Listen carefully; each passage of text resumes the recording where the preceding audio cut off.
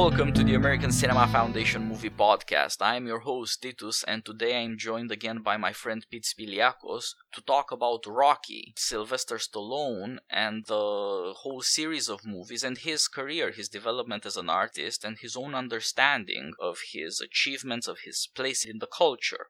Pete, thanks a lot for joining me. How are you doing? A new Creed movie is coming out. The previous Creed movie was a very worthy successor to Rocky, and really better, more coherent than all the Rocky movies after the original, and it portends maybe a better franchise even. And it's a great opportunity to talk about Rocky, which came out 42 years ago, was a shock in the climate of the 70s and in the culture of the 70s, and nevertheless was true to what was really dark and threatening American self-understanding and confidence in that era. I'm doing outstanding. It's a pleasure to talk about these movies, especially Rocky, which is an all-time great movie, and Rocky sequels, which are not necessarily all-time great movies, but they're all very interesting. I think the sequels are better at being movies about Sylvester Stallone and being movies about society than they are at actually being movies. Whereas Rocky is a great film on its own terms, you don't necessarily have to know a lot about the context of 1976 to appreciate the movie. Now, it helps to appreciate every element of the movie, but it's a great movie even if you come into it cold, whereas the other movies are best understood contextually rather than as standalone artistic documents. Yeah, that's a very good distinction. The popularity of Rocky is something we can think will speak to future generations as well, and it wouldn't have been out of place in the Hollywood of the 30s or the America of the 30s either for that reason. Whereas these other movies are indeed more interesting than attractive, and it's more a case of learning about them and about the America of the times than learning anything from them or really feeling very moved. The original story captures very important things about America and about human nature that are so well dramatized you just move along with it. They sweep you up and at the same time you're grateful, which I guess is why it's popular and it's a movie that people might want to see again. It's a case where you completely understand why this movie was a Best Picture winner and at the same time agree with it, which is, I think, a fairly rare combination. This is exactly the sort of movie that should win Best Picture most of the time. It's a patriotic movie about people who understand just how much suffering and misery there is in America. It has what Christopher Lasch called working class realism, no illusions about how life works out.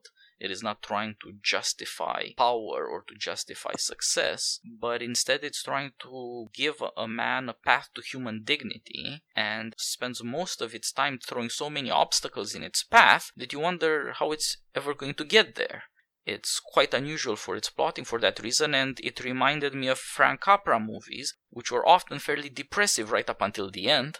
Which is actually true. I mean, one of my friends likes to say that It's a Wonderful Life is, the scariest and most depressing Twilight Zone episode of all time, right up until the end. It's a Wonderful Life shouldn't open with angels talking. It should be open. Picture a man who's lost everything. I mean, that's much closer to the themes of It's a Wonderful Life than our popular culture's understanding of It's a Wonderful Life. It was a very saccharine movie. Rocky's power as a movie is grounded in its humanity. It's rather unfortunate, or a mistake, that people remember it as a fight. And they don't even remember it as a fight. They remember it as a fight that Rocky wins, even though he lost, which basically sets up the sequels. And one of the reasons why people come back to Rocky over and over and over again is that setting up Rocky's character is what gives the fight its stakes. And we don't actually see very much of a fight in that movie. The fight itself takes maybe, 10 minutes of screen time? But people remember it as being a much bigger deal. But they remember it as being a much bigger deal because they've invested in this character so much. And I remember reading an interview, maybe with Sylvester Stallone, and he was talking about he had all kinds of arguments with the producers of the movie. They liked the script, but didn't want to make that script exact. And the first act has that long conversation where Rocky's walking down the street with that girl, and he's telling her, if you have good friends, people look at a good person. If you have bad friends, you'll be a bad person. And Rocky's kind of speaking from experience, because at this point, he's a downwardly mobile leg breaker. The producers want him to take that scene out because nothing happens. And Stallone is like, no, the scene has to be in there because investing in Rocky as a good guy is what makes the movie work. And the thing is, Rocky isn't out there. He's not a superhero. He's not fighting crime. In fact, Rocky is a criminal, which means you have to put in a lot of work to show Rocky as being a good guy. Which is why in the movie, one of the most important things in the movie is that Rocky consistently treats people better than he absolutely needs to. He brings a passed out drunk into a bar. he humors Paulie. Every time he meets somebody, he is able to rise above the situation and be a little bit nicer than he really needs to be. But that's also set against a rising tension within him. In other words, if Rocky's nature is just sweet, there's no drama to him being nice to people. But from the very beginning of the movie, to him getting beat up in the fight, to him obviously being gouged by the promoter, to another quiet scene where seemingly nothing happens, is he's in his tiny apartment and he looks at his picture of himself and he sees this kid with all this potential and he's seeing the squalor of his life. He's not just being a good guy. He's rising above this extremely intense pressure, this disappointment, this resentment. Insult after insult. He overlooks them, and he's better than he absolutely needs to be, which makes him more admirable. And the thing is, a lot of the obstacles he's facing, they're not necessarily giant obstacles. It's not a shootout. Mickey took away his locker because he's a loser, and Mickey's so intensely disappointed with him. The girl that he's interested in, by the way, as far as the audience can tell at first, is not particularly attractive, is not particularly witty, but he likes her anyway. Keeps giving him the cold shoulder. His boss's driver is constantly insulting him. In situation after situation in situation, Rocky is rising above tensions that aren't necessarily operatic. They're just human. They're the kinds of things that set normal people off, except Rocky usually doesn't go off. There's one scene where Rocky goes off. That's the scene where Mickey asked him to be his manager after Mickey had hilariously insulted him earlier in the movie, several times. You're a tomato. Or the other time and he says, it's a living, it's a waste of a life. And all that self-loathing, all that loneliness comes out, and he yells at Mickey. And it's actually a terrific scene. It's a very well-acted scene. There's a lot of times where Stallone doesn't get the credit he deserves as an actor. But what does he do immediately afterwards? He chases Mickey down, and he puts his arm around him. And we don't even really see what he says, because by that point, we've established Rocky's character so well that we don't need to see what he says. Yeah, you're right that scene is crucial for Rocky because it's one of two places where you see this contradiction between his consistently good-natured and on the other hand his self-loathing, his anger at the world for everything that has been denied him, for every failure he has had to suffer. Even there, he hides from Mickey in his own apartment up until Mickey, humiliated, defeated, walks away. And only then does Rocky start shouting at his former coach, because it would be too much to do it in person. It would be too unkind. And you're right, then he chases him down, and that gesture, you see it in a long shot, putting his hand across the old man's shoulders. You get a sense of how vulnerable both of them are, and how Rocky extends a kind of protection, and at the same time gets something he also needs from this old man who really does have the knowledge and discipline. It's a beautiful scene. You see people who have so much defeat behind them that they don't really have any reason to get up in the morning anymore. But they can help each other and they can get over their misery in order to do this together. Mickey in the apartment was shouting at Rocky about all his own defeats and sufferings and the misery that has built up in him for so many decades, while Rocky is hiding in the bathroom. Mickey as well, he's not just the angry Irish guy, he's not just humiliating people or saying I'm a businessman. He also had a life, and at that point it can be revealed because he has something in common with Rocky, and of course with everyone who has gone through serious failure, humiliation, rejection. Through seeing that somewhere else in America there is great stuff going on, other people live blessed lives, why can't it ever be me? So that's a lot of the emotional power of the movie right there. And you're also exactly right about the importance of this good character. Now, once you see who Rocky really is, and he does have a certain ambition, a certain pride, he wants to do something with his life, you see what it means to get this story right.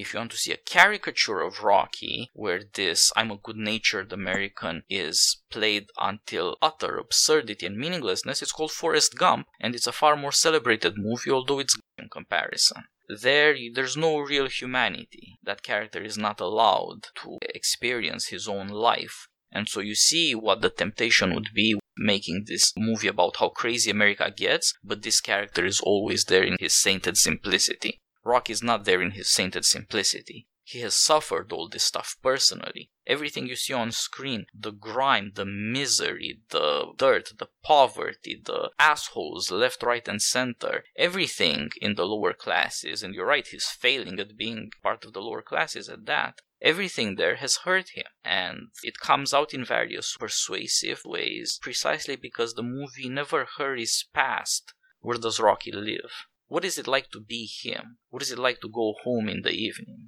The more you sympathize with Rocky, the more you begin to realize, yeah, you have to take these minutes and go along with him because you also have to feel what this feels like. Closeness to the character builds and builds and builds throughout the movie. As you said, it's a 2-hour movie and 10 minutes of fighting tops. There's the beginning minute, there's the end fight, and in between you see most of it Rocky's life. Most of it is not pretty. Nobody would want to see that. But you also see how it has tested him. It has made him in some ways better, in some ways worse, and he has a chance to get his dignity back. To be the man he thought he was going to be the man he knows he should be, but he never sees any opportunity to be that man. And it's also slice of life things, like Thanksgiving at Paulie and Adrian's house. That is a painful scene. I think our popular memory of that scene is almost completely blotted out, the one where Paulie throws the turkey into the alley. It's so unpleasant, and people went out of that movie feeling good, but that's one of the feel-bad scenes of all time. These aren't necessarily class issues. Okay, Paulie is a jerk. But something like that could have played out in almost any context. But it's one of those things where, over and over again, Rocky isn't tested by getting punched in the face. Rocky is tested by how do you respond to your circumstances that are on a very small scale. And the fight itself works as a symbol to how Rocky has lived his life. And if you don't have those establishing scenes, that's the real struggle for the character. Can Rocky rise above his own self-loathing to realize that he's not really a bad guy and he's able to do something better than be a leg breaker, which is the real source for Mickey's disappointment with him. Mickey's disappointment isn't just that Rocky could have been a marginal elite level fighter but instead became a leg breaker. It's that he became a leg breaker instead of getting a real job.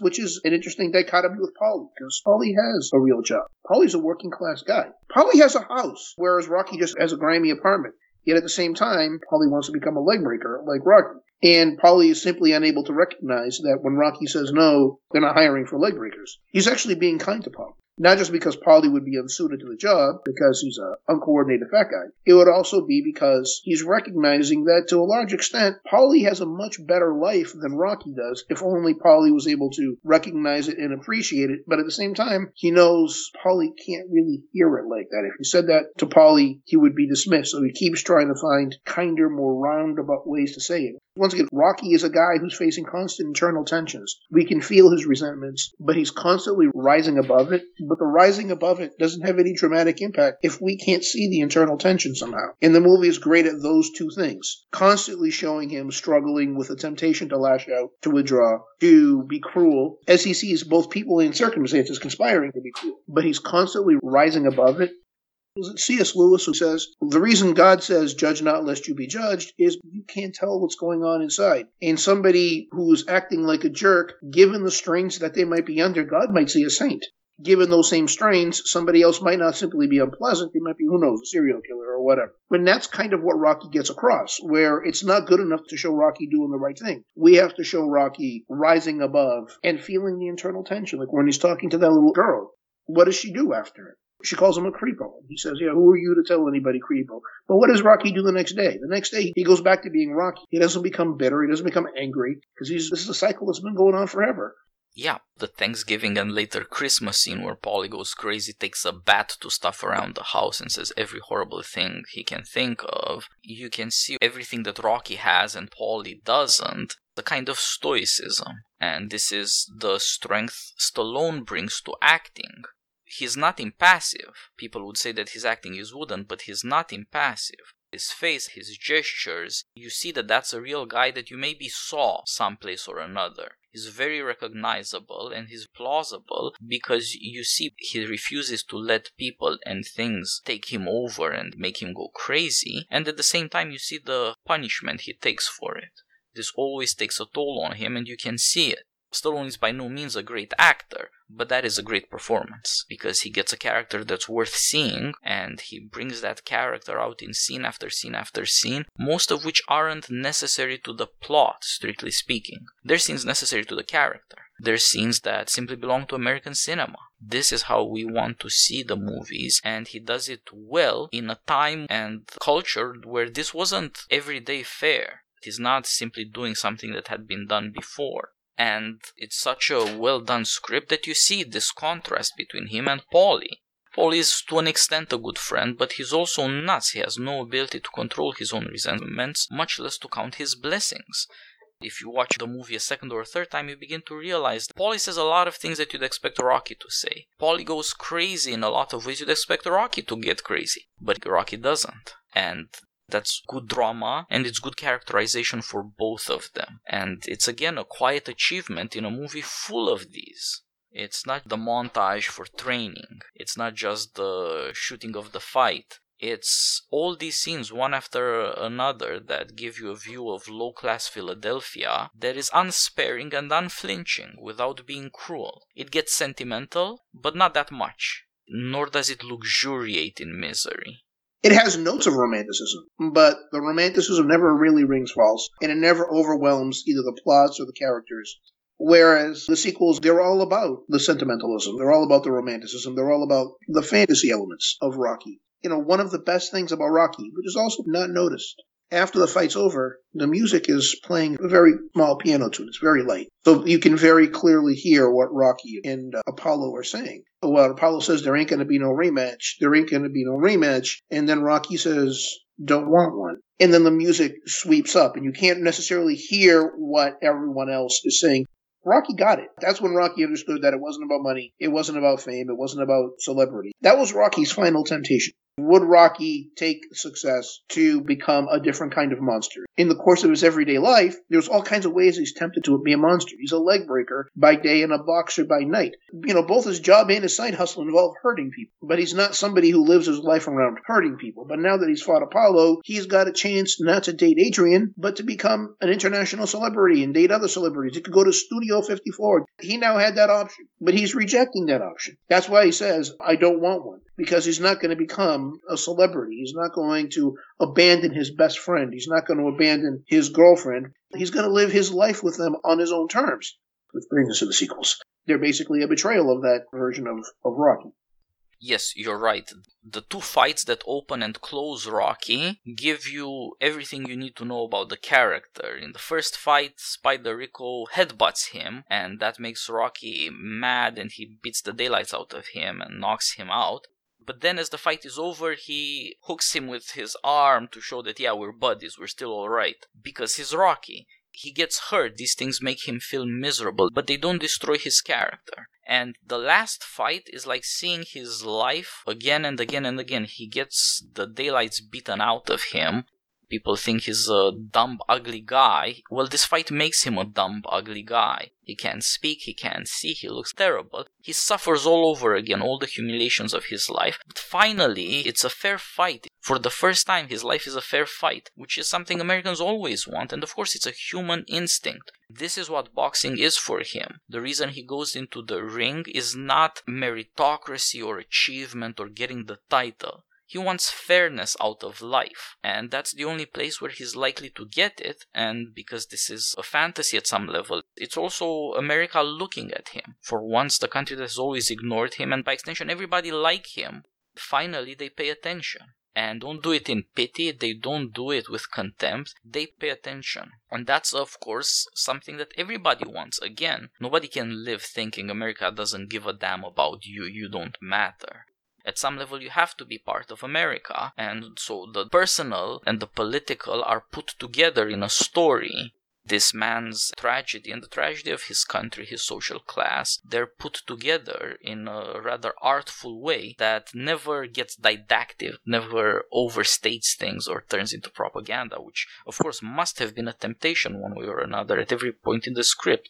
But the script always stays away from cheap shots, from easy success, all to give you this guy who has one chance to prove his dignity, that he can do well enough. He's never gonna be that guy that people want to worship. Every time you see a celebrity, is a guy who's just like you and me, but he somehow shot to the top. Nobody cares about you and me, but that guy is viral and trending and popular, and he's got the numbers to prove it, and you and I are part of those numbers. The ones who like him or share him or pay his salary or what have you. And so people naturally hope that in some way with their aspirations they rise with their celebrities, but that's not true, and it's in a certain way nutty. Whereas Rocky is trying to get his dignity back. He's not trying to sell a national fantasy, much less sell himself on that fantasy.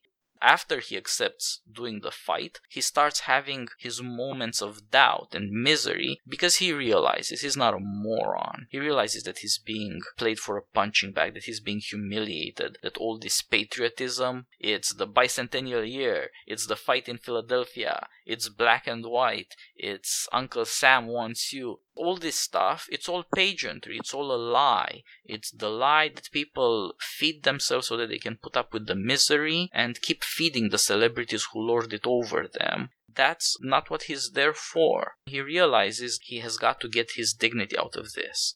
That's what defines who Rocky is. Why didn't he ever get a job somewhere? Why didn't he ever do some kind of factory job or some slaughterhouse job like Paulie does or something like that? He is defined by being a warrior. He knows that this is insane, that you have to be stupid to be a fighter, that it's miserable. And he tells Adrian as they fall in love, he doesn't hide his own self-loathing or his own realization that this is not what he should have done. He tells her, the worst thing in the world is the morning after a fight. Everything that you thought in the moment, all the energy, all the striving, you all pay for that illusion. Every ache in every place, and they don't go away, and the world isn't there, and there are no rewards. You're alone in your misery, and you have to live with it. He knows all that. But he's an honorable man. There is a relationship between the fact that he's not giving up on being better to people than people are to him, and the fact that he's angry at the world that has given up on him. There's no honor for the honorable in this slice of America, at least. And honor, it's bought and sold at celebrity shows. And that really is a disgraceful thing. Rocky, his patriotism is not about having success, patting himself on the back and snowing the country, saying, you people are great for putting me on top of you all. He loves his country, but it's breaking his heart. That's what patriotism feels like to him, and that's what it feels like in Rocky. You recognize America at every place in the story. Most of it is ugly, but it's still lovable. That's an unusual achievement.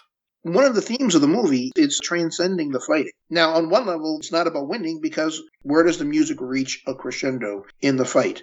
When Rocky gets up, when he actually breaks Apollo's ribs and gives himself a realistic chance of winning the fight in the final round, the music is actually much lower because that's not the important part. The important part was Rocky getting up, not in the final round, but in the second to last round. That was the emotional high point of the fight. He's transcending boxing itself. I mean, when Rocky ends, do we assume that he's going to go back to being a leg breaker for the mob? Nope. So why do we assume he's going back to being a boxer? He specifically said he's not going to be a boxer. The fight itself is a final stage to Rocky moving on from being a boxer. He's a marginally talented fighter who is aging. It's why the movie doesn't entirely tip over into romanticism. Rocky at his best is not quite as good as Apollo at his absolute worst, because Apollo isn't taking the fight seriously, he isn't training seriously, he's not focused. Apollo still wins the fight, but at the same time, Rocky can now move on. But at the end of the day, partly because of the audience and partly because of Stallone, Rocky didn't follow the course that the movie itself implied. Rocky 2 would be a movie where this guy is living down celebrity, he's back in his old neighborhood, and he's trying to make some kind of decent life for himself there. It is not a movie where all his self-doubt, all his physical hurt, all his knowledge of his mortality and vulnerability has been washed away, and he's been turned into a killing machine. Rocky ends with the end of his career. He has his Aristea like a Homeric hero, his moment of greatness, and his specific greatness is endurance. He has great heart. That's it. He's not a winner. He's never going to beat real fighters. Apollo Creed is a kind of Achilles. Fast and strong, nobody has gone the distance with him. At his worst, somebody like Rocky who has so much endurance and of course will pay for it for the rest of his life, that doesn't magically wash away in the sequel. He will be able to humble this guy a bit. There won't be no rematch. That anger and that show of contempt is fear, awareness of the mistakes he had made. Apollo realizes he failed at a very important level. He was too arrogant to be serious. Rocky is too serious to be arrogant. He's not a winner. He doesn't think he's a winner. He's not looking for a future of fake victory, of fake success, of fake immortality and fake power. He's not trying to climb up on that pedestal and be the Greek god America can worship. The only scene outside the fight where you see his muscles, his physical shape, when he's trying to seduce Adrian, you see all his insecurity and vulnerability. He knows he's not a living statue for America to worship. If this girl loves him, then he's okay with that. That's good enough. And instead of getting that, America and Sylvester Stallone conspire to tell us all these other fairy tales we should be talking about now, where all our success worship can be moralized in various aspects. I think Rocky 2 does extend one theme from Rocky. Rocky isn't just about a fighter. It's not even about Rocky. It's about Stallone as an artist. And there was always a pro-celebrity streak. And it's there in Rocky if you look really closely. When Rocky says he wants to go the distance to prove that he's not just another bum from the neighborhood. That's Stallone talking about his own ambitions as an artist. He doesn't want to be just another guy. Rocky 2 is about the conflict between celebrity and the lure of celebrity and other aspects of life. In other words, you have a wife who's in the movie now an obstacle, and she doesn't want him to fight, and Rocky is failing at every other thing he might do, and he goes back to being a fighter, because at the end of the day, it's not about being a successful businessman or a worker or a dad or a husband. It's about that win in the ring. And to some extent, the ring can be a metaphor for being a Hollywood celebrity.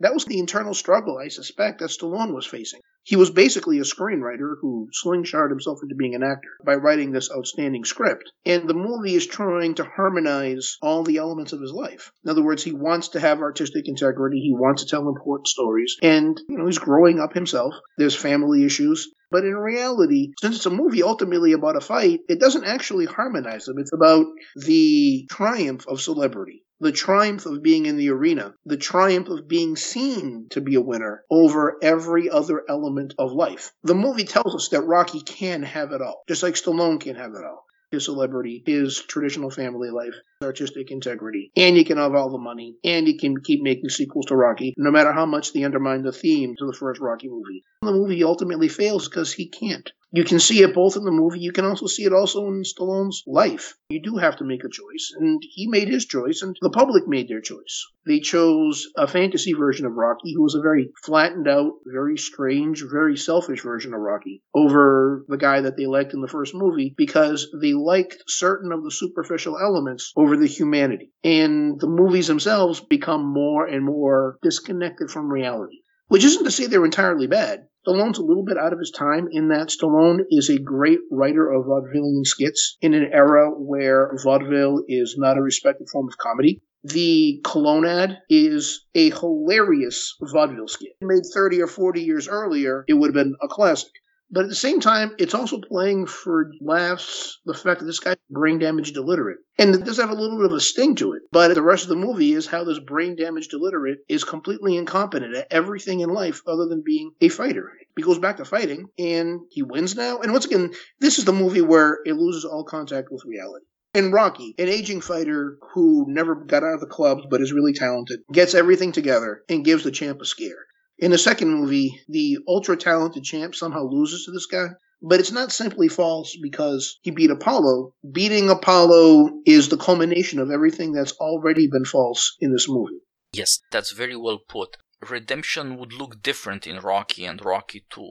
Rocky 2 starts as a movie about how screwed up celebrity is and what a failure you are if you are a celebrity. And if you think love of victory is going to redeem you, that's just because you're running from every misery in your life, because you've been given everything and are screwing it all up. Whereas Rocky in the first movie was screwing up as a human being, not mostly through his fault, because the circumstances, because the country, because the people are as they are. In this other situation, he's got it all, and he's throwing it all away because it got to his head, because he tried to become what everybody wanted him to be. Rocky, you're the greatest, you're the greatest. And 2/3 of the movie really is about him embracing being that wreck, because it's really polished, and people applaud you for it. It's the suicide note of an artist. You would expect a movie where he does fight and he's beaten because of his arrogance, which is what happens in Rocky 3, of course, and then becomes contrite and learns about his humanity, which is what happens in various degrees in Rocky 5 and Rocky 6. If you look through those other movies and you throw out all the obviously fantastic things that seem like commercials for something we want to buy, here's my idealism and take my money too, there would be a good movie about a guy who ended up at the top, or thought he was because celebrity fakes the meaning of success, then has to fail and to be beaten up in a whole new way by life in order to realize I got high and I need to crash. And now I need to learn right from wrong again and do that decent thing that I could have done after success, but which success itself deluded me out of being able to do. That movie was never made because partly it's a story we don't want to learn. The audiences told Stallone what they wanted more of, and as the movies progressed, he gave them less and less of what he felt, more of what they wanted him to look like, what they wanted him to do. That's a crazy way to go as an artist, but it's also almost impossible to do otherwise. Some people manage to avoid the sequels, for better or for worse, but the audience is a ruler, and the artist really is only an advisor. And it's very, very hard to resist this combination of success and pressure, because you're supposed to have another success. And you cannot have another success unless you give people what they think they want, which is not what they really want. Yeah, one of the relatively few artists who's managed to walk away from properties that were successful at the top would probably be Jerry Seinfeld and Dave Chappelle. Jerry Seinfeld could have made far more money by producing a mediocre show for another 2 or 3 years. But he just said at some point, an artist has to tell the audience, no, that's it. For the piece of art to make sense, you can't keep changing the piece of art because at some point it's complete and you need to move on to another piece of art. And Dave Chappelle, he left the show at the peak of its popularity because he recognized, he looked inside himself, and he couldn't produce that much material that would have been up to that standard and would have had integrity. He could have produced material, he could have produced a certain amount of programming, but at some level it would be stealing, and on some level it would be defacing his earlier work. So he moved on to something else. He moved on to producing other artworks, which might be good or which might be bad, but would not actually be defacing his previous artwork. And he talked about how difficult that was. The way they trap him is they have him grab a sugar cube and the monkey doesn't let go, so he's trapped. And what he said was he just had to learn to let go. He had to learn to move on. He had to learn to do what he wanted to do, even if it wasn't always necessarily what the audience wanted to do in the moment. But at the end of the day, Stallone preferred to be a celebrity rather than to move on to something else. Yeah, these are very good examples, partly because they made shows those are somehow repetitive by themselves, but also because they paid a massive price for their decision to walk away. Leaving aside things that we can't really know, the mental breakdown at some level, because what your life has been for years is not there anymore. But also all the money you lose and just going dark, disappearing from the world for so long. And so we need to talk about love and money. In America, if people give you money, they give you love. Seinfeld was defining for the 90s because they were an age of misery, spiritual exhaustion and self-loathing at a massive scale, but he managed to laugh at it as opposed to the prettied up, gussied up spiritual desiccation of Friends, where you see husks of human beings, ready-made celebrities that nobody could possibly admire or tolerate even. These were massively popular shows, but at least Seinfeld realized it's over, the joke is gone stale. You cannot let these people take over your life. They bought and paid for you, but it's over now. And so also with Chappelle, who had even more of a breakdown. And they're never going to get their careers back. They're never going to be loved again. They're never going to be culture defining. They can live off their legacy, they can maybe add some few things to it, but it's over. And that's really, really hard to live with that. You're riding the wave in a country where change is changing all the time. This is your one opportunity. Don't let go. Ride that wave for all it's worth. And nevertheless, they instead embrace normality, however shocking it's got to be. That's something that Stallone could never do. What's worse is that unlike Jerry Seinfeld and Chappelle, who are basically teaching their teaching about things on their show, one lesson here, one lesson there, and all the fun in between, Stallone actually had a career. Stallone had Rocky, but then he moved on to Rambo, which is a very different sort of story, even if it has lots of similarities as an underdog story, if you want to put it in the abstract. There again, he completely screwed up a franchise because he couldn't walk away, and he kept doing this. And of course, we'll do a Rambo podcast another time. But he had options, he had other ideas, and after his celebrity collapsed in the 90s, he actually made movies that are interesting. Copland is famous, but there are others that are good movies to watch and have none of the insanity of the sequels, but they also don't have any of the greatness of Rocky, and also, what's worse for him, none of the success, none of the glamour, none of the worship that comes with money and timeliness in America. And that's the thing that's so hard to live with and so hard to live without when once you've had it. Nobody wants to give it up, but everybody knows that it's going to go away. This is not your property. You are the property and you will be discarded. Try as you might, desperate as you get, something else will show up. You cannot change people's love of novelty. You can only be the novelty for so long.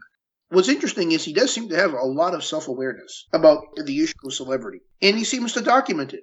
But at the same time, he seems helpless to deal with the problem. It's like talking to an addict who keeps relapsing. The Rocky movies are not blind to what he's doing to his own career, to how progressively less ambitious they are becoming. They're not even blind to the irony of their own existence.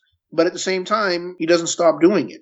Within the Rocky sequels, especially Rocky 2 and 3, there's a lot of self-loathing in which the author is confessing about how guilty they are. That on one level, these movies are not proud of themselves. And the author is confessing within the movie. He's winking at the audience that, we are conspiring and creating junk here. Now, I actually don't think they're totally junk. They all have certain redeeming qualities. If you weren't holding them up to the standard of the first Rocky, I think Rocky 4 is a very entertaining movie. But thematically, they're all betrayals of the first Rocky movie. There's no amount of wit that's going to change that until you can reconnect with those themes of the first Rocky movie, which Rocky Balboa halfway does, and in which Creed, I think, more completely does.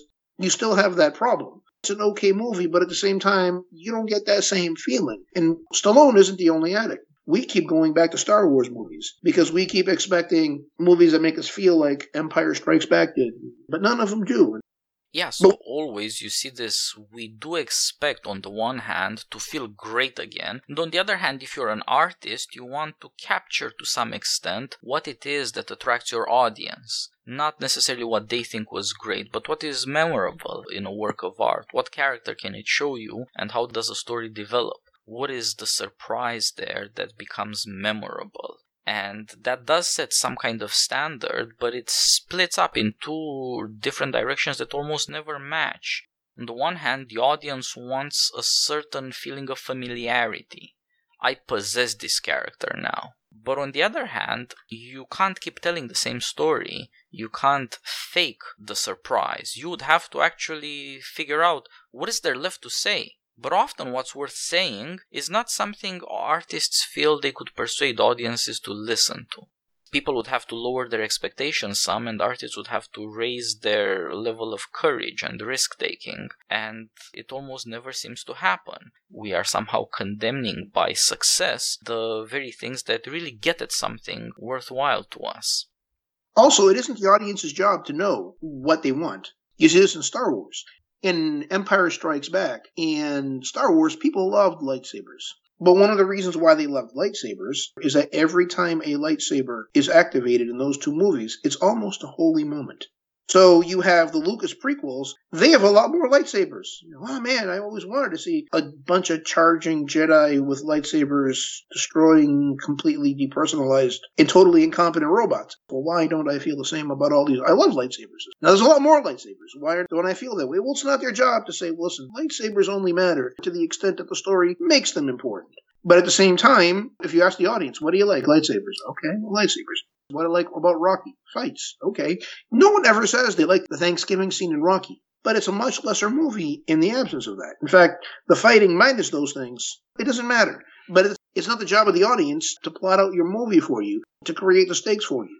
Yeah, you're right. So this is something that writers and producers need to understand. If you ever ask people uncomfortable and painful stuff, you saw somebody suffering and you thought, yeah, this is real, this is the country we live in, how did that feel? The answer is always going to be it felt bad.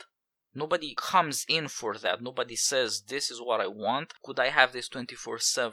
But that is the thing that makes it worthwhile. Memorable. It raises the stakes. It makes the dramatization plausible. And the writers and the producers somehow never have the guts to say, you know what? This is how it's going to have to be. You get the happy end after 2 hours of the drama. You'll love it when you go there. You'll come back for it. It doesn't matter if you think that, nah, it's unpleasant, I don't like that, I would like more fun. No, you'll love it. You loved it the last time. Trust me. Either the studios are too cowardly and think of movies and characters at the level of selling toys and no further, or the artists themselves are too scared and in certain ways used up. It's really hard to get the confidence that you have another story to tell. It's hard to have any kind of success and then say to yourself, what if I didn't have this success? What story would I really want to tell? To go back before everybody was flattering you and at the same time pushing you to make them feel good. That's something that we're simply not able to do as a culture and as a business. Producers and studios seem utterly insane and do not understand what it means that they own property. You have to make it work. If the car won't run, it doesn't matter if it looks like a goddamn Maserati. So also with characters and the stories people associate with them. And on the other hand, on the cultural side, the press is incredibly incompetent. If people in the press, in the film criticism, had liked Stallone and Rocky, if people had not resented it, they would have loved the sequels as camp. This was a beloved term in the 70s. They would have loved them as irony, self-consciousness, self-referential, meta-narrative movie making. Nobody ever deploys these collegiate words about Rocky or Stallone because he mumbles. Nevertheless, as you pointed out, the sequels like Rocky 3 starts with him fighting a wrestler. That's the epitome of self-loathing for Stallone. Yes, people, it's all fake. Well, the thing is, I think the Hogan scene is probably the best scene in the movie. You would have had a really good short movie if you just had the Hogan scene, because that encapsulates the entire movie. Now, there are lots of great things about the Hogan scene. The dialogue between him and Mickey, there are some really sharp lines in there. This is like stuff that would have been in a 1930s vaudeville act, a high-level vaudeville act, because both Stallone and Burgess Meredith have terrific comic timing and they play off each other very well. It's a very good scene, but as you point out, it's all phony. It's all a joke. His life has become phony. His life has become a joke. But at the same time, he's not just talking about what Rocky's life has devolved into. It's about what Stallone's career has devolved into. In other words, he has all the superficial elements of success, but success has hollowed him out as an artist. And instead of having a deadly serious fight with Apollo Creed, now he's having a show fight with a ridiculous clown in the form of Hulk Hogan. Formally, the movie is about resolving this conflict, him getting his artistic integrity back. But the existence of the movie undermines that point. If he had his artistic integrity back, he probably wouldn't have made Rocky 3. Every element of the movie is a lie. You need to get the Eye of the Tiger back. Well, the Eye of the Tiger would be Sylvester Stallone going and writing another script about something else. It might even be about doing what he eventually did and letting some other hungry writer tell a Rocky story with him. But he's not willing to do those things. He's cashing in one more time. He's making another glossy movie about Rocky, whereas the first movie isn't glossy at all. This movie is entirely glossy. Every character looks like they've been laminated. It's all in the directing style. Stallone's conversation with himself in the movie is much more interesting than anything in the movie itself, because the dialogue is pretty terrible. Both the training and the fights themselves are completely ludicrous. About the only times in the movie that are emotionally affecting would be Rocky's conversation with Mickey, where Mickey confesses that Rocky's entire career since Rocky 2, or maybe Stallone's entire career since Rocky, has been a fraud upon the public. There's a lot of artistic confession going on here. It's not confession and repentance. It's confession and then going into a conspiracy with the audience. The movie confesses that it's creatively bankrupt at the beginning and then says, but we're all going to go through with it anyway at the end. We're going to pretend that there's something credible about Rocky's training method with Apollo Creed. That a guy who was a plodding, marginally elite boxer 6 years ago, now in his mid-30s is suddenly going to become an agile boxer after having suffered so much more brain damage after being that much older. That's nuts. In Rocky, he stops looking like a boxer and starts looking like a competition bodybuilder. Everything about the movie is becoming less and less realistic. It's tipping over entirely into fantasy, but it's a fantasy in which the creators obviously, he hates himself for doing this. He's resenting the audience for doing this. And the audience at this point is looking at it less like the fight in the first Rocky movie and more like a fight in a Tom and Jerry cartoon, where if they were to start hitting each other with comically oversized mallets, it would be about as realistic as anything else that happens in the third act. Yeah.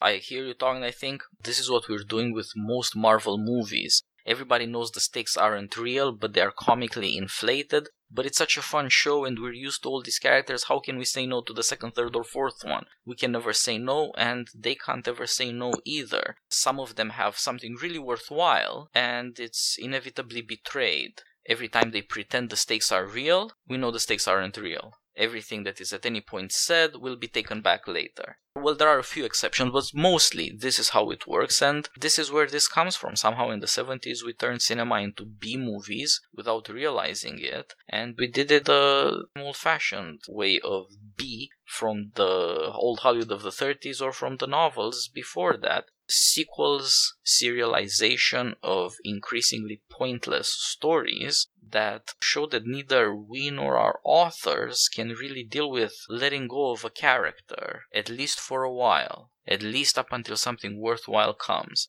We gotta have that next installment. The culture requires it, the consumption of products takes complete control over the production of works of art. Yeah, we look at Christopher Nolan with Batman. The trilogy ended with Bruce Wayne walking away like Lee Corgos. You refound the city, then you leave, then the story ends. Doesn't really matter what he does after that. But you look at Marvel versus the Rocky movies, Rockies 2, 3, and 4, is that occasionally you will have character development that is both true and pleasantly surprising. You see that all over the Avengers where Rocket Raccoon and Thor and Iron Man and Peter Parker, they've all developed relationships. And you're right that the cosmic threat in the first movie is defeated, but it doesn't solve it because there's a cosmic threat in the next movie. But these characters are changing in realistic and human ways, which was an unexpected pleasure. Yeah, that's true. And it's underrated, actually, that they develop symbols of fatherhood, of friendship, of all sorts of things, depending on the character, that are actually well done. They dramatize something that we do like to see and that oftentimes is true. But, those aren't movies. No. Those are short stories. Ant-Man was actually a very good little movie about downwardly mobile single parenthood. Belongs to its own genre with Taken and Night at the Museum. They're very different movies, but they're all about what happens when you're a divorced, downwardly mobile dad. Yep. And Ant-Man and the Wasp wasn't as good because it couldn't find a similar thematic element. That's a movie about boomer retirements and golden parachutes and worship of Silicon Valley. And that's completely inhuman compared to Ant-Man, which was really humanistic. You're right about that. But nobody cared about that, apparently, and so we got something else instead and all these other things. Somehow, when they get symbols right and they're worked out in a thoughtful way that you think this character has depth here, this is a human thing that I know about, then it all goes away, which is nutty, but it's inevitable because of what we've done to the culture since the 70s. Well, they're all movies about reconciling what it's like to be a single dad. In other words, you're going to have your own romantic relationship. You have your kid. You're downwardly mobile. You're probably not going to be the economic success of some of your peers. And another movie that's like that is The Santa Claus. They're all actually the same movie, even though some of the thematic elements are different. But those movies end with reconciliation. They're done. That's why Santa Claus 2 is not a particularly good movie, because the center of Santa Claus is his relationship with his kids. So if you remove that, it's gone. Taken is absurd, not just because his family keeps getting kidnapped. It's that this particular arc is over now. And since he doesn't have the arc of how to become a father in the context of being divorced, now it's just empty. And yet you have the same problem with Night at the Museum. It's not about his relationship with the son anymore. Suddenly it's a relationship between him and a mannequin. Granted, that mannequin is Amy Adams, and I find that really tempting. But it's not really as engaging a story. Just like with the Rocky sequels, you have some of the externals, but you don't actually have the emotional drivers of the original movie. Whereas, to be fair, the Rocky sequels, a lot of them tried to find new emotional drivers. I don't think they succeeded, and Rocky V was a very ambitious movie that was a complete failure. Rarely do you see a movie that's that bad. It's Superman 4 level bad. But at least with Superman 4, nobody's trying to make a good movie. Everyone involved knew it was going to be terrible going in. With Rocky V, they're trying to make a good movie, but they just failed spectacularly. I think Rocky 4 is an extremely enjoyable little movie. It's not trying to tell a great personal story. They just shamelessly embraced the absurdity of what had happened. They cut all ties with reality, and they just tried to make a movie that would be visually stunning, that would leave the audience in awe. And every scene is created with this idea. The first Rocky movie tried social realism with elements of romanticism. I think Rocky IV is a completely surreal movie. It's closer in tone to Evil Dead 2 than it is to Rocky. And I don't mean that as a criticism. Rocky IV has a lot of really powerful visuals that don't add up to a movie and never really try, but at the same time, while you're experiencing them, they're perfectly enjoyable. It's like people who tell tall tales. Doesn't mean that they're not very attractive. Of course, if it hadn't been Rocky, you wouldn't be paying attention, but because it is Rocky, you can't really be satisfied with how fun it is because of what a travesty it is at the same time. Because the conflict is entirely fake. America in the 70s and Rocky in the 70s go together pretty well, sometimes very well in Rocky. America in the 80s and Rocky in the 80s have absolutely nothing in common in Rocky IV. It's just a Cold War fantasy, dramatized with the tools of Hollywood. There are Cold War elements to it, but they almost seem to exist in a dream logic. It's not even surrealism in the sense of Rocky is much more cut than you would otherwise be. You have one absurdist event after another. It's not exactly comedy, but you have James Brown singing Living in America on a floating stage. Then you have Apollo Creed in American flag underwear being killed by a giant Russian. Then Sylvester Stallone is outrunning a KGB car and running up a Russian mountain. And in a franchise where the movies have become increasingly absurd, the fight between him and the Russian, where he gets hit coming in and he flies backwards, 15 or 20 feet as if there'd been an artillery explosion. I mean, if they had actually animated in a little mushroom cloud as it was happening, it would have actually hurt the movie. I mean, I think cartoon sound effects would have elevated the fight. Then he wins the Cold War by the end of the fight. The Russians are all cheering him and freedom, I guess. The movie becomes so absurd. If at the end of the fight he had won in the final round by having Apollo's trainer cut his arm off and attach a chainsaw and having him kill the Russian with the chainsaw, it would not altogether have been out of place. Yeah, there's no going around the increasing insanity of the stories or the removal from any personal reality we would recognize and understand. At the same time, it fulfills something all the Marvel movies do. Marvel movies are Christianity for people who can't get their asses in church, and so at the end of the movie, Iron Man has to sacrifice his life and then is resurrected. Or all the Guardians of the Galaxies do it holding hands kumbaya and they are all resurrected. We cannot get rid of the story of the Christ, we can just caricature it endlessly. Yeah, they have saved the universe, yeah, that thing happens. And you know what's cool about Guardians of the Galaxy? There will always be more. In the next movie there are more of them, in the next movie more of them still. That's a story about orphans. There are more and more of these stories. What's it like being an orphan? Why is this so traumatic? So is Deadpool. In Deadpool 2 there is actually a moment when a kid says, "You sacrificed yourself for me?" Just like Jesus did, kid. But it's Deadpool Jesus. He's cool. He curses. So this story keeps happening again and again and again and again with more and more insane ways that at the end give you a more and more insane, utterly cartoonish resolution to a plot that wasn't much to begin with. It's amazing because we keep doing this. Clearly we have completely devolved below the level of having plot in movies. We just have the working out of symbols that sometimes are done well because they're grounded in a human psychological experience that we all know at some level, but we don't often dare deal with. We don't talk much about divorced dads, downward mobility, PTSD with Iron Man or things like that. It's good to see them dramatized. You can experience it without having to say it out loud. But then they get nuttier and nuttier and nuttier. And we can't help it because we can't make that choice. Okay, let's tell a story worth telling. There's more in this character than just selling the toys. Let's tell a story worth telling. Neither as a culture with criticism and fans and all that, nor as a business. With Hollywood, can we really have this level of sophistication that happens in a first story? It's almost never matched in any of these franchises, but unlike in the past, the second, third, fourth movies, they make more money. And so they completely shut out whatever artistic impulses there are. And you can see that the fate of Stallone is also replicated in the fate of Marvel. Stallone was almost a star, was sort of a star, was a celebrity. The celebrities today, the guy who plays whatever hero some kid likes, those aren't stars. Those people don't have careers except as they are owned by Marvel. They're not gonna go away and make other movies that are great. They are owned wholesale in the public imagination, and Disney owns all our memories. From your pre-literate childhood at Disney World to your old age, all your memories will be owned by Disney, one character and his stories at a time. And they own the actors too. Nobody would care about any of these actors otherwise. Well, all these stars are going to be replaced within the next 5 or 10 years. I mean, we're going to get a new Iron Man. We're probably going to get a new Captain America. We're probably going to get a new Thor at some point. And the thing is, the intellectual property continues, but that's because Disney is a company that continues in perpetuity. They're going to own the IP. They're going to try to maximize it. What's interesting is Stallone seems to have taken a real proprietary interest in Rocky. He didn't sell Rocky to Paramount and said, make whatever Rocky you want. He seems to really care about it. And the thing is, one of the reasons why there's so much obvious self-loathing, especially in Rocky 3, is that he does seem to feel guilt about what he's doing, and he gives the movies a wink. There's actually one scene in the middle of Rocky 4 where Adrian, the voice of reason, says, what's the point? What are you going to do? So you beat out the Russians. Apollo's still going to be just as dead. What difference does it make? And Rocky says, well, that's what I'm a fighter. That's what we do. And really?